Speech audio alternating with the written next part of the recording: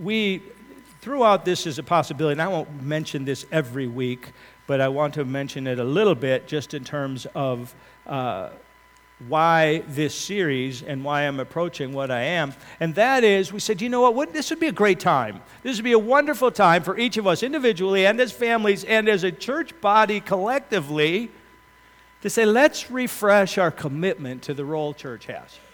Let's refresh our commitment to God being at work in our midst, to God doing something. And friends, I just got to tell you, I see things around me I'm just so encouraged by that. You know what? I truly believe God is doing something. And I won't sit here and list them because the clock will get away from me. But ask me afterwards if you'd like to know, because I really am excited about that. So in light of that, decided that, you know what? We can get excited easily, but we can also there's pushback. We're in a spiritual battle. We can be slowed down. We can run into things that kind of cause us to go, do I really want to maintain this commitment through the difficulties? And so we've begun a series which we've entitled Headwinds, a series from the book of Acts. And the point of this series is to kind of reveal to us that from day one of the church, there have been headwinds. The church has always been built against oncoming forces that are seeking to prevent its progress. And so just wanted to use the book of Acts to look at a few of those things. Have you noticed, maybe that's not a good way to put that. I'll just tell you where I come from as we're entering into this. What I a number of years ago, came to a place that when I read a particular article that I know it can be a little bit on the, it might have some controversial elements to it, I never read the comments. I gave up reading comments. You know why? Because the comments, I always figured it's about 6 comments deep, and now the comments become personal, ugly, uncivil, and very much like, I don't want to read this. I don't want to read anything more that is here. So that if you read an article on global warming, okay, and if the article, somebody comments on something, or if the article itself is not pro-global warming, pretty soon somebody's being called a climate denier. We just call them a name, and now it's degraded, okay? I'm old school. I come from a worldview that says you can count them, 2 genders. That's it. There are 2. I'm not saying there isn't confusion after that, but there are 2 genders. Try and put that out there in this day and age, and pretty soon you're going to, be called a homophobe and all these other things. You're going to identify you as a hater. Okay, well, sorry, the Bible seems to identify male and female created he, them. I got to go with that, right? That's where I'm coming from. And as we try and do that as believers, we are going to take heat for that. Another one, I had a chance, and I think I mentioned this to you. I had a chance a couple months back during our early ministry in the summer, and it put me in contact with somebody who has worked they're from the border up here, but they work the Arizona border. And so I asked him, what is real? What's really going on there? What's this deal about the wall? Is it good? Absolutely needs a wall. He said, I have seen enough. I've found enough dead bodies in the desert to know that we need the wall. I've seen how they're exploiting the poor in order to get stuff across the border or get money from them. And we need to get a control on this thing. Absolutely need the wall. Okay, so you speak to somebody, the possibility, but speak to somebody about needing a wall, and what are you? You're a racist. Okay, you're a hater. All right? That's not true. It's just like, look, the poor are being exploited. Let's get some control on this thing. People die because of this thing, but nope. And so today's text is going to speak to not those issues. We're not playing with those issues anymore. I'm just giving them illustratively of the thought I want us to take, and I'm going to front load this one with the thought. Your notes, you can fill them in right now if you choose. By the way, we are not going to be in Acts 1, 3-5. We're going to be in Acts 3-5. The chapters 3-5. I looked, the mistake is entirely mine. Brenda put exactly there what I texted or sent her, and so This is my bad, all right? So it's Acts 3 to 5, and we're going to have a lot of reading to do, so I'm trying to keep it moving along here. And here's what I think we can see.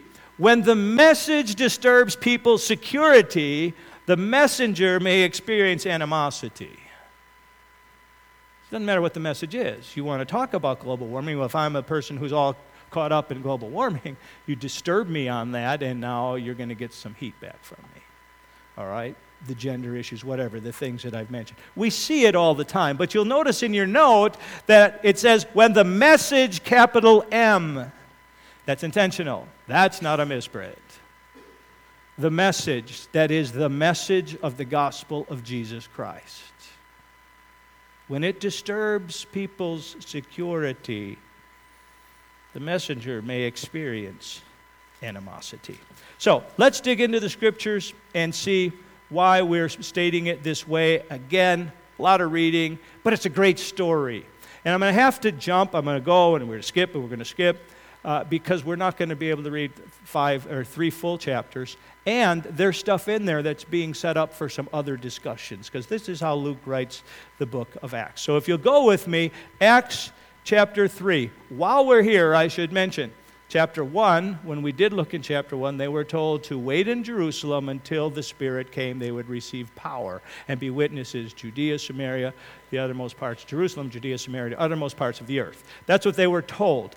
Acts chapter 2, the Spirit has come, and that power is being poured out. And so when we get to Acts chapter 3, we're going to see a demonstration of the Spirit's power, just as Jesus had promised. Okay? We good? Because we've skipped chapter 2.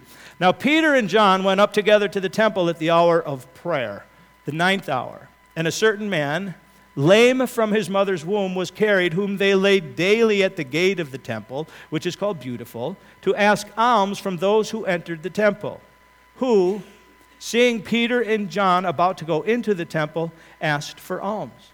And fixing his eyes on him with John, Peter said, "Look at us." So he gave them his attention, expecting to receive something from them. Then Peter said, "Silver and gold I do not have, but what I do have I give you. In the name of Jesus Christ of Nazareth, rise up and walk." And he took him by the right hand and lifted him up, and immediately his feet and ankle bones received strength. So he, leaping up, stood and walked and entered the temple with them, walking, leaping, and praising God. And all the people saw him walking and praising God. They knew that it was he who sat begging alms at the Beautiful gate of the temple. And they were filled with wonder and amazement at what had happened to him. Now as the lame man who was healed held on to Peter and John, all the people ran together to them in the porch, which is called Solomon's, greatly amazed. So when Peter saw it, he responded to the people. And now he's going to give the second sermon, which he gives in the book of Acts. We've already skipped the first one.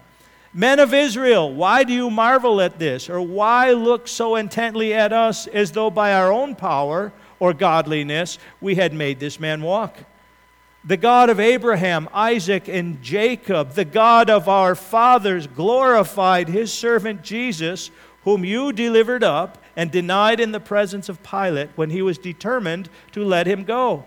But you denied the Holy One and the just, and asked for a murderer to be granted to you, and killed the Prince of Life, whom God raised from the dead, of which we are witnesses." Friends, the early sermons that you hear in the church, they're about this reality. The one who you killed, God has raised up. And it is a proclamation of the resurrection time and time and time again. And they are eyewitnesses to what they are saying. And then they, of course, are calling people to repentance, to believe in his name. All right, verse 16. "And his name, through faith in his name, has made this man strong, whom you see and know. Yes, the faith which comes through him has given him this perfect soundness in the presence of you all." And then he goes on to describe more about their rejection of Christ. All right? I'm going to drop down to chapter 4, verse 1. So here's this fascinating incident that has taken place, right, in chapter 3. This guy lame. Everybody expected him to be there every time they went to the temple. That's kind of was his place to do his asking for alms. And this guy is up and walking. And it has created a stir. You can only imagine, right? Okay. Now as they spoke to the people, chapter 4, verse 1, the priests, the captain of the temple, and the Sadducees came upon them, being greatly disturbed that they taught the people and preached in Jesus the resurrection from the dead. Now you can imagine the disturbance, right? Because these are the same religious leaders who, well, for the Sadducees, we know they didn't believe in the resurrection, so this totally confounds their worldview, number one. But number two, it was just literally a matter of weeks ago that they crucified Christ in order to get him out of the way. They couldn't have this problem anymore of all the people that were following him. So they had him put to death, as Peter has described in his sermon. So they are greatly disturbed that they're teaching the people and preaching. And they laid hands on them, verse 3, and put them in custody until the next day, for it was already evening. However, many of those who heard the word believed, and the number of the men came to be about 5,000. Now, on the first day, about 3,000 came to faith. I'm assuming the church has grown now to the number of 5,000, according to that wording. And it came to pass on the next day that their rulers, elders, and scribes, as well as Annas the high priest, Caiaphas, John, and Alexander, and as many as were of the family of the high priest, were gathered together at Jerusalem. And when they had set them in the midst, they asked, "By what power or by what name have you done this?" Then Peter, filled with the Holy Spirit, said to them, "Rulers of people and elders of Israel, if this day we are judged for a good deed done to a helpless man, by what means he has been made well, let it be known to you all and to all the people of Israel, that by the name of Jesus Christ of Nazareth, whom you crucified, whom God raised from the dead, by him this man stands before you whole. This is the stone which was rejected by you builders, which has become the chief cornerstone. Nor is there salvation in any other, for there is no other name under heaven given among men by which we must be saved." You can imagine that kind of set them on edge. Now when they saw the boldness of Peter and John and perceived that they were uneducated and untrained men, they marveled. I just got to stop for a moment there. Evan knows where I'm going. He can tell you what I'm going to say next. The uneducated and untrained men. The original word in the original language, uneducated, is agrammatoi, from which we get grammar, from which we get grammar school. The next word is idiotes, from which we get common, but more, what it comes through to us is simply idiot, one who doesn't know anything. So, in my paraphrase, if I ever write a paraphrase, what I'm going to say is, here's how I'm going to paraphrase it. They perceived that they're a bunch of idiots who never even graduated out of grammar school, is about how they viewed them. At least that's how it comes through to me, and it just caused me to chuckle. And then they marveled. They were first disturbed, and now they marvel that these guys who were idiots who never graduated from grammar school are preaching with such boldness and such understanding. And they realized that they had been with Jesus. Oh, it caused them to think, wait a second, there's a connection here. What we thought was out of our way weeks ago, and we had solved that problem. Those who'd been with him, we still have a problem. They are still holding to who he is, what they claim he is, and what they claim has happened. And he has apparently impacted their lives very significantly, that they are standing here proclaiming what they are. Verse 14, and seeing the man who had been healed standing with them, isn't this interesting? They could say nothing against it. They too are eyewitnesses, whether they like it or not, they are eyewitnesses to what has taken place by the power of the Spirit. But when they had commanded them to go aside out of the council, they conferred among themselves, saying, what shall we do to these men? For indeed that a notable miracle has been done through them is evidence, who all dwell in Jerusalem, and we cannot deny it. Remember when Christ was first raised, the tomb was found empty, and they went to the chief priests, and they said, well, just tell them that his followers came, stole the body away, and we'll cover for you. Okay? Here's an excuse. Well, here's the excuse for you. And this guy is standing right in front of them, who they saw. They knew who he was. They'd passed him many times. Maybe often they had even themselves given something to him. We cannot deny it. But so that it spreads no further among the people, let us severely threaten them that from now on they speak to no man in this name. Can't deny what's happened, but we got to shut this down. So they called them and commanded them not to speak at all, nor teach in the name of Jesus. But Peter and John answered and said to them, whether it is right in the sight of God to listen to you more than to God, you judge. For we cannot but speak the things which we have seen and heard. Again, their eyewitness, ear-witness testimony, first-hand testimony. So when they had further threatened them, they let them go, finding no way of punishing them because of the people, since they all glorified God for what had been done. For the man was over 40 years old on whom this miracle of healing had been performed. Think about that, friends. Think about how much it brought the reality of this to them. 40 years he is known to have been lame. 40 years. And now he's walking before them. How do you deny that? How do you do a workaround with that one? What excuse do you give when everybody has seen it, including yourself? All right, so now they've been threatened, and in the next following section, the disciples are going to pray for boldness. And then, as things progress, Luke writes about some other things happening, which we will pick up next week, which will take us into the early part of chapter 5. But I want us to drop down as they have prayed for boldness, as the Spirit of God continues to come in a powerful way, demonstrating His presence among them. I want to drop down to chapter 5, verse 17. Then the high priest rose up, and all those who were with him, because they're continuing to preach, okay? They're continuing to preach. They're not letting up at all. In fact, it had developed so much so at this point that so many people are being healed that they're just trying to get in the shadow of Peter and John, hoping that alone will be enough to heal them. I mean, it's an amazing thing that's going on. Verse 17, the high priest rose up, and all those who were with them, which is the sect of the Sadducees, and they were filled with indignation. Now they're just, personally affronted that they didn't stop when they told them. And they laid their hands on the apostles and put them in the common prison. But at night an angel of the Lord opened the prison doors and brought them out and said, go, stand in the temple and speak to the people all the words of this life.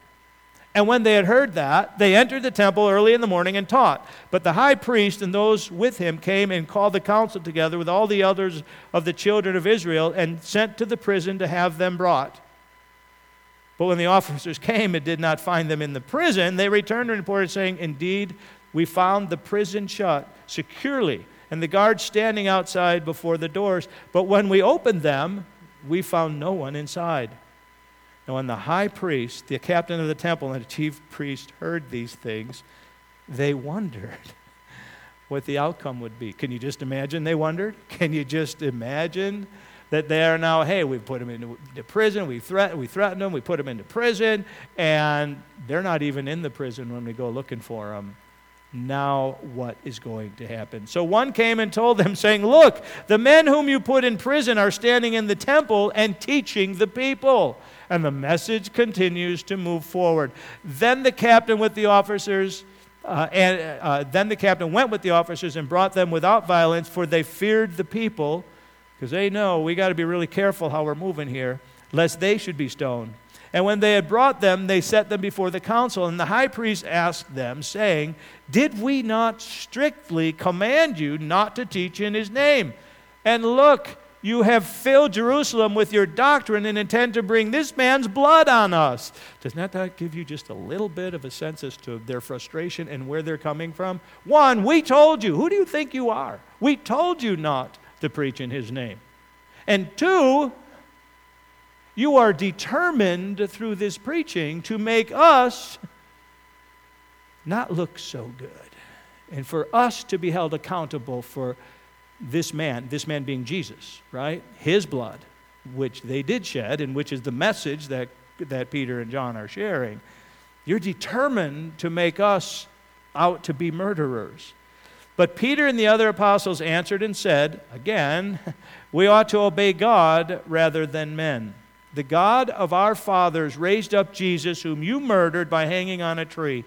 Him God has exalted to his right hand to be Prince and Savior, to give repentance to Israel and forgiveness of sins. And we are his witnesses to these things, and so also is the Holy Spirit, whom God has given to those who obey him." And when they heard this, they were furious. I just think it's interesting following their emotional reactions. They began by being greatly disturbed, and by the time, with what they first see, by the time they're done, they are furious that they have been withstood, and nobody, and clearly these people that they're trying to get to shut up are not going to shut up. And now they've had it. When they heard this, they were furious and plotted to kill them. Hey, let's kill the next generation of people proclaiming something about Jesus. We killed Jesus himself. We can kill these people. Then one in the council stood up, a Pharisee named Gamaliel, a teacher of the law held in respect by all the people, and commanded them to put the apostles outside for a little while. And he said to them, because they're ready to kill him now, "Men of Israel, take heed to yourselves what you intend to do regarding these men." And we're going to skip what his argument is. But basically, he references a guy by the name of Theudas, another guy by the name of Judas, not Iscariot, another Judas. And he says, look, these guys that were making big claims, they died. Their whole thing just fell apart, okay? They were not a problem. He says, "And now I say to you, keep away from these men and let them alone. For if this plan or this work is of men, it will come to nothing, like these other two examples. But if it is of God, you cannot overthrow it, lest you even be found to fight against God." And they agreed with him. And when they had called for the apostles and beaten them, they commanded they should not speak in the name of Jesus, and let them go. So the disciples departed from the presence of the council, rejoicing that they were counted worthy to suffer for his name. And daily in the temple and in every house, they did not cease teaching and preaching Jesus as the Christ. That is an interesting little account, to say the least. A couple of thoughts I'd just like us to wrap this up with. Shouldn't those religious leaders have been happy for the guy? Think about that. Here's a guy we've watched for 40 years. We've known that this guy has never been able to walk. He's walking. Shouldn't they be happy that there's been restoration? Don't we, how many times have I heard you spontaneously applaud when we've been able to say that there's been healing to somebody or something has worked well and God has answered prayer in a good way, and you guys just break out in applause, praising God with your applause, right? You're thankful for that. Isn't that what we do? Shouldn't these as religious leaders be ones of compassion and kindness? And they're angry that this guy has been healed. They're bothered by this reality. You see, when the message disturbs people's security, it gets a little difficult because they're committed to a particular message. How can they miss the point of what's going on here? They're not denying the reality of something happening, are they? They don't deny that reality. All they can think of is shutting up the people who are talking about it. They're furious and ready to kill them. Let's not even begin to think that they might have something significant to say. We've seen them personally be agents of an incredible miracle in our midst, but we are not going to listen to them. We're not going to hear what it is they might have to say. You see, because the message is disturbing their security. I want us to consider this, friends, because we get excited. We get excited about one as we're saying, hey, let's come together and let's collectively be something effective for God this next year. Let's just have a new and fresh way of looking at things, a new commitment, and let's see what God will do. And we celebrate when we hear about God's moving. You spontaneously applauded for Mike. I didn't know exactly what Mike might say. You didn't know what you might hear, but he said he came back to the Lord, and you're all like this. Amen. Amen. Hallelujah. Something good is happening here. We're celebrating that. How do they miss the point? That these apostles have a message accompanying this miracle. See, it's not about the miracle. The miracle isn't the end. The miracle is a means of giving credence to what the apostles are saying. It gives credibility to the message that they are bringing.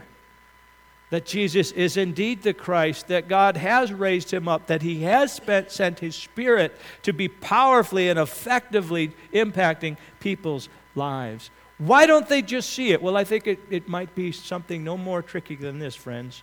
And this is true for all of us, believer or not. These people, as well as people in this day and age, as well as you and I, spend a lifetime creating a world that we can understand and that makes us secure. We spend a lifetime looking for answers to try and understand things in such a way that we can find some security in them, and this seems to fit, and this works for my mind. Okay. And once I have that, don't disturb it. It's the old, I made up my mind, don't confuse me with the facts kind of a thing, is what they're being confronted with. And we're the same way. If something presses upon us and it disrupts our security, we too are resistant to it. I can recall when first starting to grow in my relationship with the Lord. I took my dad away for a weekend, just the two of us. And one, just to enjoy time with him, but there was a secondary purpose, and that was to ask him about his relationship with the Lord. And because we'd been talking about it, and he would leave the room if we raised the question of the things of God, and he was not having any of it. And so I found a moment, and I thought I have to ask him. And as soon as I began the conversation, his response was, "You're nothing but a Baptist, and you can't talk to them." End of conversation. See, he was not, whatever his thinking was about the Lord, he was not going to let me infringe upon that in any way. And I don't know what had happened in his life in the past. He never talked to us about it. I wish he had. One of those things about having a dad who wasn't really there in our lives that I wish I knew. My mom, when we tried to share Christ, we being my brother, we tried to share Christ there, and her response was, "You're telling me that everything I raised you in," because she's the one who took us to church, "everything I raised you in is wrong. You're telling me it was wrong." We're shaking the security that she had. Okay, so she's resisting this message that we are bringing. Where I think, and I mentioned this to a Sunday school class this morning, I think the atheists in our midst are gaining a foothold. They're gaining credibility, and they're very happy to use that. And so we're going to need to keep speaking to them and ministering to them. And I've got, I just happened to cross paths twice in the course of this last week with two who I've invited to be here many, many times. I don't expect them to come because they have created around themselves something in which they find their security. So I don't expect them to come and truly, willingly, openly just go, "Hey, yeah, come and tell me about this thing you call truth." No, they think they've got it in their world, and I'm crazy Because the preaching of the cross is to those who are perishing foolishness. Right? My point being, friends, whoever it is we're going to be trying to reach, because our mission statement is advancing the kingdom of God by reaching and developing people for God.